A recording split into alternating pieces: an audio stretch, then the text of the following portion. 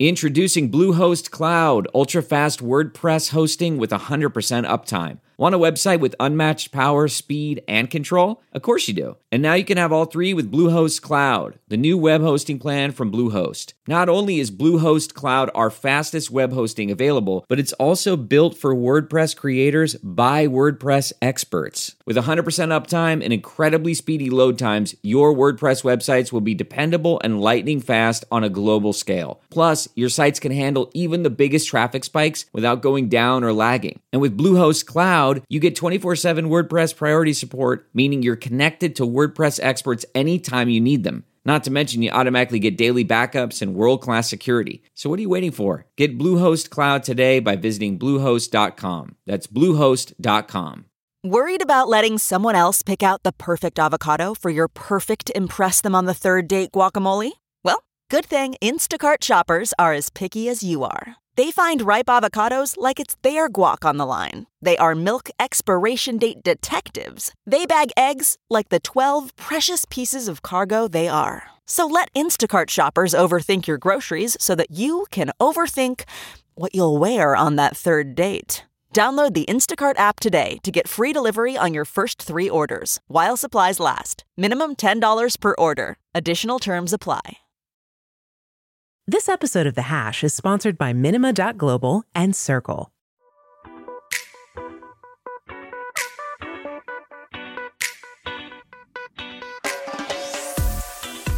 This is The Hash Podcast. Stay informed with the latest on Bitcoin, ETH, the metaverse, Web3, and more, with stories that matter to the crypto world. All on The Hash for your ears. You're listening to the CoinDesk Podcast Network. You're watching The Hash on CoinDesk TV and listening on the CoinDesk Podcast Network. I'm Jen Sanasi. We got Zach Seward and Will Foxley with us today. We are going to start the show off with a bank report. It's been so long since I've had the chance to troll Will with one of these. So here we go. JP Morgan analysts say that centralized crypto exchanges will remain dominant despite FTX's collapse, which contradicts some crypto-native figureheads who predict a shift towards DeFi platforms in the wake of FTX's implosion. The analyst cited an absence of a limit order stop loss feature on DEXs, dependency on price oracles that source data from centralized exchanges, hacks, and exploits as some of the reasoning. Zach, I'm going to kick it off to you for your thoughts on this bank report. Before Will Foxley dunks on this poor bank analyst and calls him a midwit, I will stand up for this report, and I believe that this is right. Humans have a long history of entrusting other people to do complicated things for them. And sometimes being your own bank sucks. And sometimes yield farming out on the wilds of DeFi also sucks. And that's why we saw firms like Celsius and others leverage some of these DeFi protocols to give lazy users some of that sweet, sweet yield.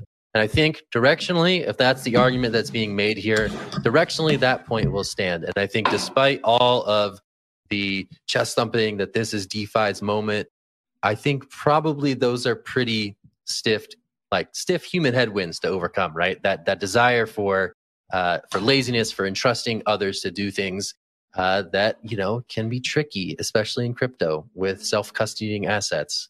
That stuff can be tricky for a lot of folks. And sometimes we don't want to be our own bank. We just want someone to be our bank for us. So I'm going to toss it to Will because he's probably going to just slam this poor fool. But I just wanted to pipe up in anticipation of Will's thing that he's going to say right now. Wow, I'm disappointed in you two because I actually did some research beforehand to make sure that if a dunk was appropriate or not, I would or would not make it. And I am not going to dunk on this man because it actually was the right call. The analysis here was solid. Zach, I agree with everything you said. Everything in this report is quite solid. I don't want to go DeFi yield farming all the time. Sometimes I just want to get that sweet, sweet yield on a centralized exchange, and that's where I'm going to go. And I looked up this guy. He's a little older. He knows what he's doing. He's been around the block a few times, and he made a solid argument in this piece. So I'm going to leave it there. All the people I've dunked on in the past are those fools who have just been finding out what yield farming is 3 days before. They just figured out what Chainlink oracles are. Those are the people who deserve some scrutiny, deserve to be dunked on. This guy, I forgot your name, it was kind of long. keep going with it. Keep going with it. I appreciate it. Zach, back over to you. I got to get Jen on the board here. Jen, come on. What do you think? I was first gonna say to Will, how do you know it was a man? Because the article just said analyst, but you did your research. So there you go, Will. Thank you for doing your research before coming on the show. I agree with both of you and this analyst. I think for the mainstream to adopt DeFi, it really takes a retraining of the brain. We've been trusting other people with our money for as long as we can remember, since we were born. We put our monies in the banks. That's just what happens. And I don't think that that's going to change overnight.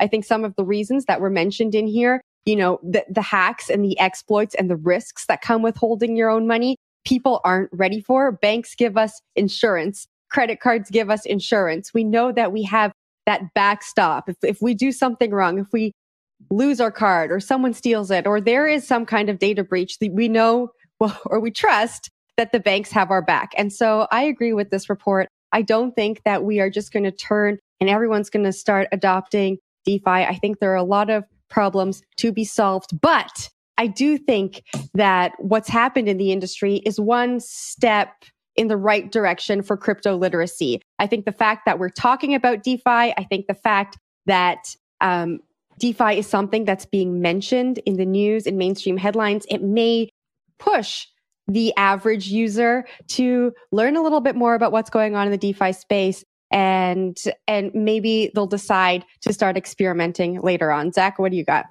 All right, all these bearish DeFi takes, I got to pipe up. I'm still bullish long-term DeFi. I think DeFi is in the very nascent early stages. A lot of the UX is janky as hell. And one day, I think there's going to be more sophisticated ways for people to use these protocols that are really genuinely powerful. The fact that you can do these things on the internet without the need for someone to trust that they're doing it on your behalf is a good lesson to take to heart in the wake of some of the recent collapses that we've seen. So I will pipe up for DeFi. I think I'm bullish on DeFi long term. The fact that you can do these bank-like things on the internet with smart contracts is super duper cool. And yes, it's going to be a long road to get there, but I think one day the crypto economy will ultimately get there. Will. Okay, I will point out a few nitpicks in this article. You point out some things that are not good for I know. We kind of have to, though. You have to correct the record. That's what we're all here for. He pointed out a few things that DeFi can't do when, in fact, it can do. So there's a few things on here. Most notably, he calls stop losses. You can't do that on DeFi. He says like that hurts your trading experience, and that would be true. But there are some DeFi protocols that actually have figured this out. And I think that's where the next wave of a lot of this DeFi stuff going is off-chain computation and on-chain settlement. And that's what's going to open up broader horizons for any sort of DeFi exchange to really take off. So DYDX is probably the most well-known exchange for some sort of derivatives contract or more complex DeFi experience.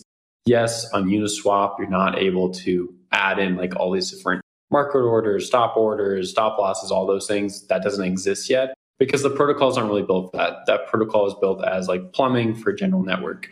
But there are other DeFi applications that you can do this with. So I got to correct the record a little bit. Otherwise, it was a good note. I appreciated this banking analyst for once nailing it. Zach, to you. Amazing. Wow. We can grow and change. Congratulations, Will. I'm so glad you're here. All right, let's change gears. That was a nice opening segment. Good times, good spicy stuff. We have a special guest. We're doing an interview, guys. This is going to be great. All right, November was Crypto Literacy Month. And what a month it was for crypto literacy, because all sorts of things hit the fan in November in the crypto world. So now we have a crypto literacy survey, and it reveals that there's still a big time crypto knowledge gap in the US, with 91% of respondents unable to pass a test on crypto basics. Joining us to discuss this and more is CoinMe CEO and co-founder Neil Bergquist. Neil, how are you doing? Great. Thanks for having me. All right, so let's just go with the headline number off the bat. 91, that's a pretty bad number. That's a 9% success rate if I'm doing the math wrong. If I'm doing the math correct. I hope I'm doing the math correct. That's not great. Why so bad? Why did you game it so that the test was really hard, or is that really just the level of understanding out there in the world right now? Well, last year 96% didn't pass. So I would say this is an improvement, and that's great to see almost that increase 2x in the last 12 months. I mean, this was really inspired by FINRA, which is a financial literacy quiz And over 95% of the people can't pass that. And it's only 6 questions on basic financial literacy across the US. So maybe crypto literacy is higher than financial literacy. Okay, so I should mention, first of all, that CoinMe did this initiative, and supporting partners included MoneyGram and CoinDesk. So full disclosure there. You're watching CoinDesk TV. Thanks for being here. So this past year has been a really big year for crypto adoption. I think something like a third of Americans hold crypto, according to this survey. That's up significantly, and many people kind of invested in the wake of a pretty major bull market. And now obviously we're in the depths of a deep, deep bear. Do you think that the current state of the markets will have a lasting impact on those new participants' understanding and desire to be in the crypto space going forward?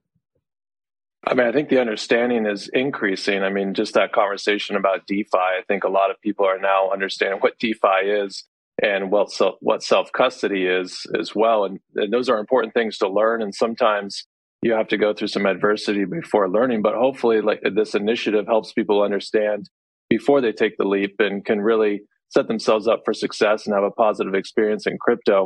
But like we saw in the wake of Mt. Gox, people that hold can benefit if you take a long-term perspective. So, really now more than ever, the literacy across the industry is extremely important, and we're here to lead that initiative. Neil, thanks for joining us again this morning. I want to talk about this last month and what's been going on there. Obviously, there's a little irony that Zach was hinting at, in the fact that FTX might have been, the greatest awakening for a lot of people in their crypto education journey. And that's unfortunately how it goes. It's either a bull run or the bear and liquidations down that cause people to learn what is crypto in the first place. But from your perspective, what maybe is the larger push for people to learn about crypto? Are you getting a sense that people are just walking out of the industry or not really wanting to be here anymore? I'm just really curious to get your take on what we've seen in the last month. Yeah, I mean, the last month has been really unfortunate. No one disagrees with that. I can't comment on whether people are leaving the industry, but I think if you just look at Twitter, you can see definitely a negative sentiment and people feeling like they got taken advantage of, which is horrible. And a lot of regulated exchanges doing it the right way, who have been building that trust for years, are definitely upset of an actor essentially losing that very quickly. I think, though, as you all have probably said, the technology hasn't failed. The Bitcoin hasn't failed. Many companies, most of the companies in the space have not failed. So there's definitely a lot to still be excited about. And I think that this overall environment is a great learning opportunity and a great opportunity to really understand the risks associated with digital currency, and that it is still early. And people are learning that very quickly. When we talk about educating people about self-custody and safe transactions, we say there's a need for more accessible information. And it feels like so many companies in the space, this one included, this show is meant to give accessible information, have done that. The information is out there. What barriers do we need to break to actually have people, access and take in that information? Because that 91% number is still pretty big. And I think that if we were to just browse the internet for a little bit, we would find a lot of videos, a lot of content out there that explains a lot of these topics we're talking about. I think consumer education broadly is very difficult. I mean, when you go out to eat, do you really know everything that's in the food and what the supply chain consists of? No. And, but there's a lot of groups out there trying to help promote that consumer education. In cryptocurrency, it's the same thing. Let's invest in effort and be dedicated to that as an industry as we're still growing to help promote that education. And that education helps people understand the value of digital currency, and therefore it helps people weather storms like this and make smart decisions. Do your own research, and overall that creates a healthier ecosystem and a healthier industry long term. So education actually benefits this industry. I don't think some industries or companies can say that consumer education benefits their business, but we know that digital currency and blockchain technology is a superior technology.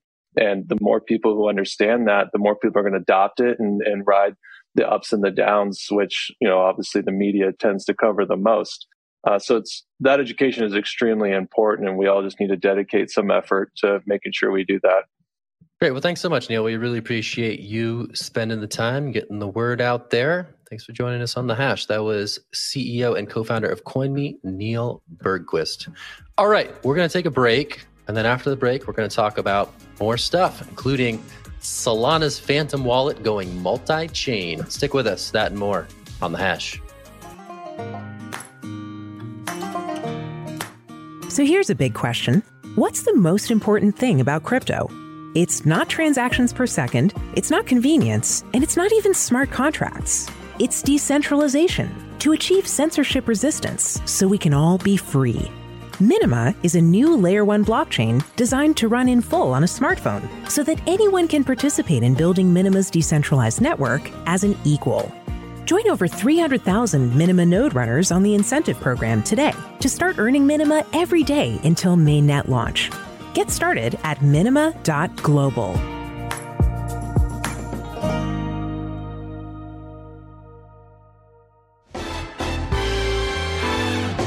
This episode is brought to you by Circle, the sole issuer of USDC and a leader in crypto that's held to a higher standard. USDC is a fast, safe, and efficient way to send money around the globe. USDC is always redeemable one-to-one for US dollars and has over $45 billion in circulation as of October 13th, 2022. Plus, Circle posts weekly reserve reports and monthly attestations of reserve capital, letting users know that USDC is safe, transparent, and compliant with regulations. Just go to circle.com/transparency to see why USDC is a trusted stablecoin.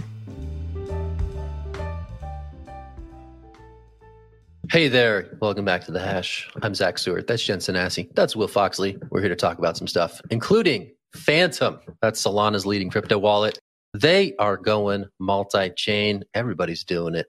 Multi-chain is the way to be.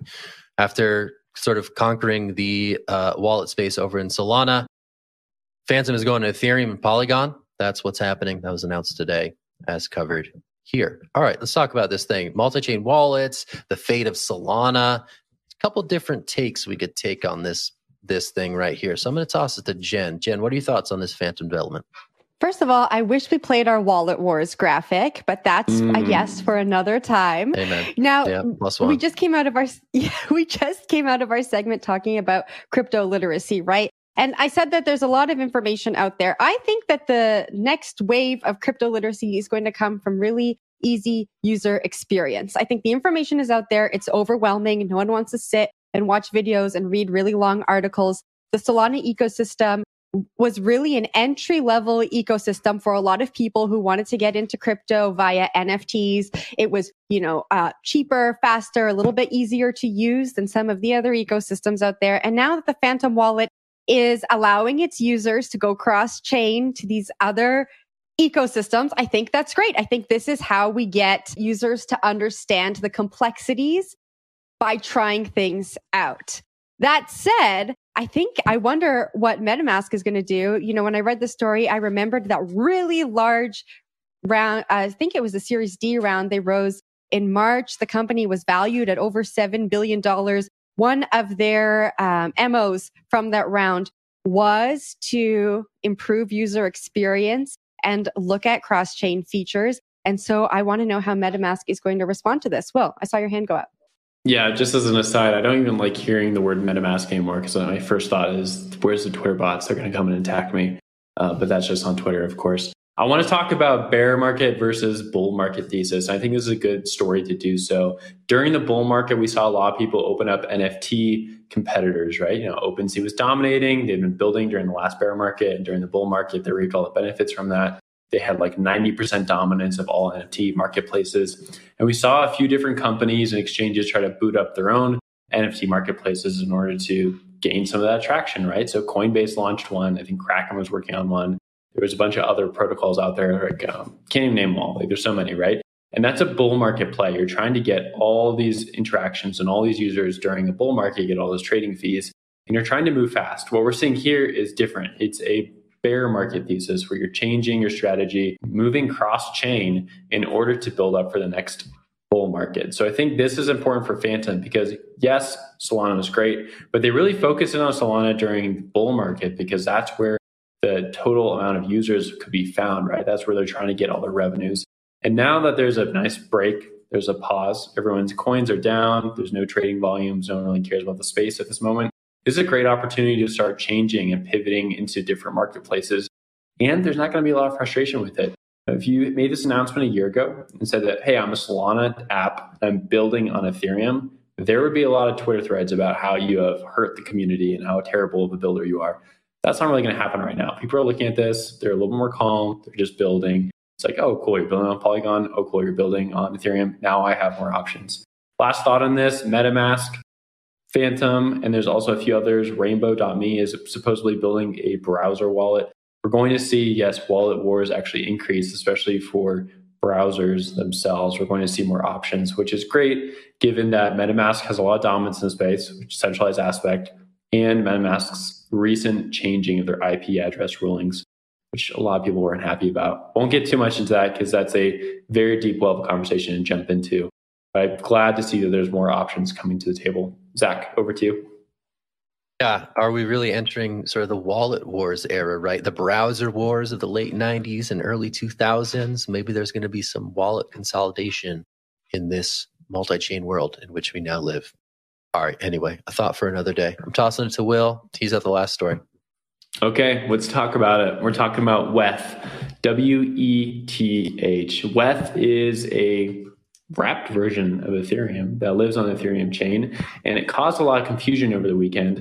A lot of people were fudding Ethereum by saying that WETH could be insolvent, which caused Ethereum's price to dip about 4% on Monday. Of course, this was all just Twitter drama. It's not really real. WETH is, again, wrapped Ethereum, but it lives on a smart contract chain as opposed to a lot of other wrapped assets, which use the custodian and could technically go insolvent.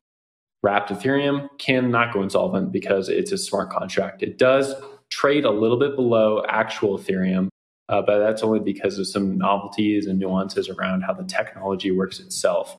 Still, we saw a lot of people who were buying into the FUD or didn't have quite the education around the space, understand what wrapped Ethereum means. And so they started dumping wrapped Ethereum as quickly as possible. Still good to know, it's fine. Everything's good. Ethereum is back up today. We had a nice tweet from Justin Soon actually commemorating this little FUD bit on Twitter, which we'll throw up here in a second. And, Justin Soon's going to always get his little plug in there. So I love to see it. There's a lot of different Twitter influencers and crypto influencers running around with this gambit. Again, it was just basically a commemoration of education space, sort of making light of the insolvencies we've been seeing over the last few months, maybe even like looking back to the Luna fiasco in May.